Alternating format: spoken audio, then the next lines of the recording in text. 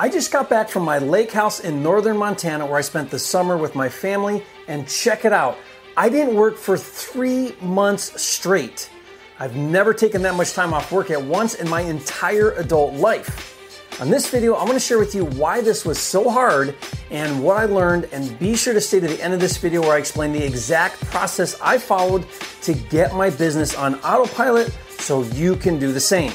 And in case you don't know, we have 10 kids, so as you can imagine, there is never a dull moment. As a family, we spent the summer swimming, boating, tubing, wakeboarding, fishing, camping, hiking, shooting guns, and exploring Glacier National Park. We made so many unforgettable memories, but as odd as this may sound, not working for 3 months was really hard. Like I said, I've never taken that much time away from work, and to be honest, I had a lot of anxiety about it, not only because I love what I do and I'm really good at it, so it doesn't really feel like work, but also because after nearly 20 years of being a full-time real estate investor and entrepreneur, I've created a lot of habits around working all the time. I've never really had an off switch, so it was a challenge not working all summer. Have you ever taken that much time off work? Do you think it would be hard for you? Leave a comment and let me know. As an entrepreneur, I've conditioned myself to always build my businesses. Doing deals, coaching my students, and creating content has become a way of being for me. So grinding is hardwired, and that's how most successful entrepreneurs operate. I was recently talking to a close friend who is a very successful real estate investor, and I asked him, when is enough enough? When will you have enough money to stop working and get out of the game? Now his answer was, the day that I die. And I get it, I can relate. It's not about the money so much. The money is just the measuring stick. It's the passion for what he does that drives him to continually create more. In my experience, most successful entrepreneurs share 3 distinct characteristics. First is a strong need for significance, a desire to make a difference in the world, to have an impact in a big way. The second trait of successful entrepreneurs is a fear of insignificance. Most have a deep-seated insecurity that their life won't matter. They're afraid of not being good enough. And the third trait successful entrepreneurs have is an intense drive, a willingness to pay the price to reach their goals, no matter how long or how hard it is. This is often called impulse control. They know what they want and they stay focused on it and they don't give up. Now, for me personally, I feel like God put me on this earth to impact a lot of people. Not a small impact, but a huge impact. That gets me out of bed every morning. The problem is being successful in business doesn't necessarily equate to a happy and fulfilling life. Many entrepreneurs attach their self-worth to their accomplishments or lack of accomplishments, and as a result, neglect other important areas of their lives, such as their health, spirituality, and relationships. And I've been guilty of that at times, but I'm coming to learn that a truly meaningful and fulfilling life can only come from developing into a solid person in all areas of life, not just business and finance. Having balance is something I work at constantly. And since I didn't work all summer, I had time to really reflect on my life. Every morning I sat out on my deck overlooking the lake, watching the sunrise. And this is the most spectacular view.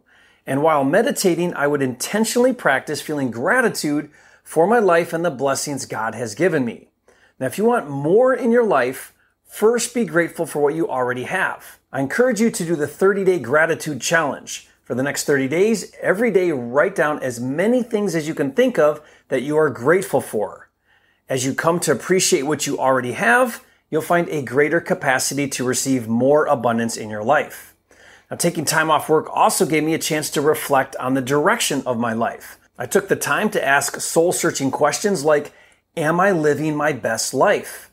Not how much money can I make, not how big can I grow my business, but rather, am I intentionally creating my ideal life? How do I authentically live my best life? Now, I still don't know how to exactly answer that question, but that's not the point. It's not if you are or you aren't, but that you're striving to figure it out every day. Asking the question helps you get clarity. Asking the question helps you define what your best life even looks like so that you can make decisions that will lead you in that direction. I truly believe living your genius is to live in your integrity, to be true to yourself, to know what you stand for and then do it. So, where do you start? Well, I don't think you can create your dream life without achieving financial security, and the best way to do that, in my opinion, is with real estate. Real estate allowed me to become a self-made multimillionaire, and it can do the same for you. By the way, if you're just getting started in real estate, be sure to get my Quick Start Kit, which has everything you need to help you get your first deal in the next 30 days. To get that for free, just go to myquickstartkit.com. If, like me, real estate is the vehicle to get you there, then you have to get started and you have to understand that you're building a business and it's a process. I believe there are 4 phases or seasons of a business. Season 1 is the startup phase. You are a one-person show. You are the CEO and the janitor. This is where you put your nose to the grindstone and you hustle day and night to get the business going. Phase 2 is where you start to delegate. Maybe you bring on your first hire. You start to work on implementing systems and processes. This phase is usually still a grind because you make a ton of mistakes. And this is where many small business owners get stuck. Rather than developing to phase 3, they continue to grind because that's what feels comfortable. For those that do progress, phase 3 is where you really start to dial in your systems and your processes, and you start to get the right people on your team. This is where you transition from self-employed to a legit business. And stage 3 is as far as most entrepreneurs make it because they don't want to give up control. There's too much ego involved. But some make it to stage 4. Stage 4 is where you achieve a true lifestyle business. It's where you live in your genius. This is where you replace yourself from the daily operations and the business fires on all cylinders. It's where you mostly work on high-level activities that you are really good at, that you enjoy doing. Now, transitioning from phase 1 to phase 4 is not easy and it doesn't happen overnight, but it can happen. It takes a conscious, concerted effort sustained over time, and it looks different, I'm sure, for everyone. But for me, after 20 years in business, I'm just now transitioning into phase 4 just over the past few years. And I'm glad you stayed this far in the video because here's what I did to go from phase 1 to phase 4. This may not work for you, but here's how I did it. I sat down and I made a detailed list of all of the functions of my businesses. Everything it takes to successfully run the business. Then I made 2 columns next to each item on the list. In the first column, I put a check next to the items that only I could do, and I put an X next to the items that feasibly anyone could do. Then in the second column, I put a check next to all the items that I love to do, and an X next to the items I hate to do. Then I aligned the 2 columns. All the things that only I can do and love to do is where I started to focus my time, energy, and effort, and everything else I started delegating, starting with the things I didn't need to do and hated doing. Now that was a very simplified explanation, but my point is I worked to create a lifestyle business, and today I mostly just work on the things only I can do and love to do.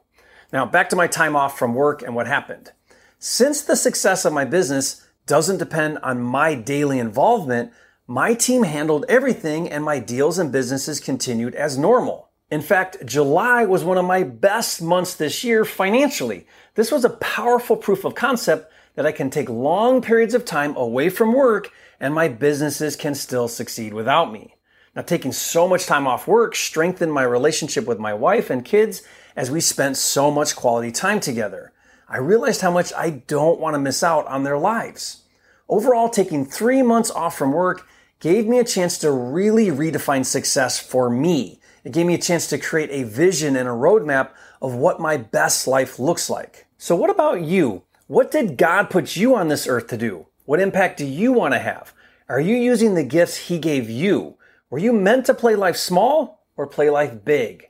I think about it this way.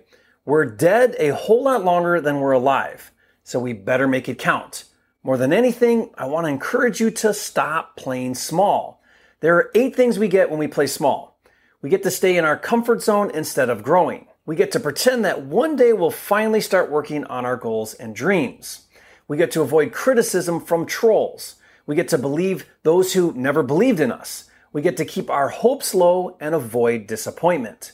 We get to blame other people when things don't work out. We get to avoid doing the work that really matters, and we get to feel stuck and unlucky instead of empowered, excited, and free. Now, what can you do right now to take your life and business to the next level? Ask yourself, what's holding me back? What would it take to finally get started? How can I stop playing small and start playing big? What does living my best life look like? Leave a comment below and share with me your biggest takeaways from this video and your biggest action item that you're going to do right now. And finally, I want you to watch this next video where I share 5 weird yet powerful things I did to become a multimillionaire. I promise it's nothing you've ever heard before. So watch that now, and remember, it's not about the money, it's about having the time and freedom to have, be, do, and give everything God has in store for you. That's what it's really all about, and I'll see you on the next video.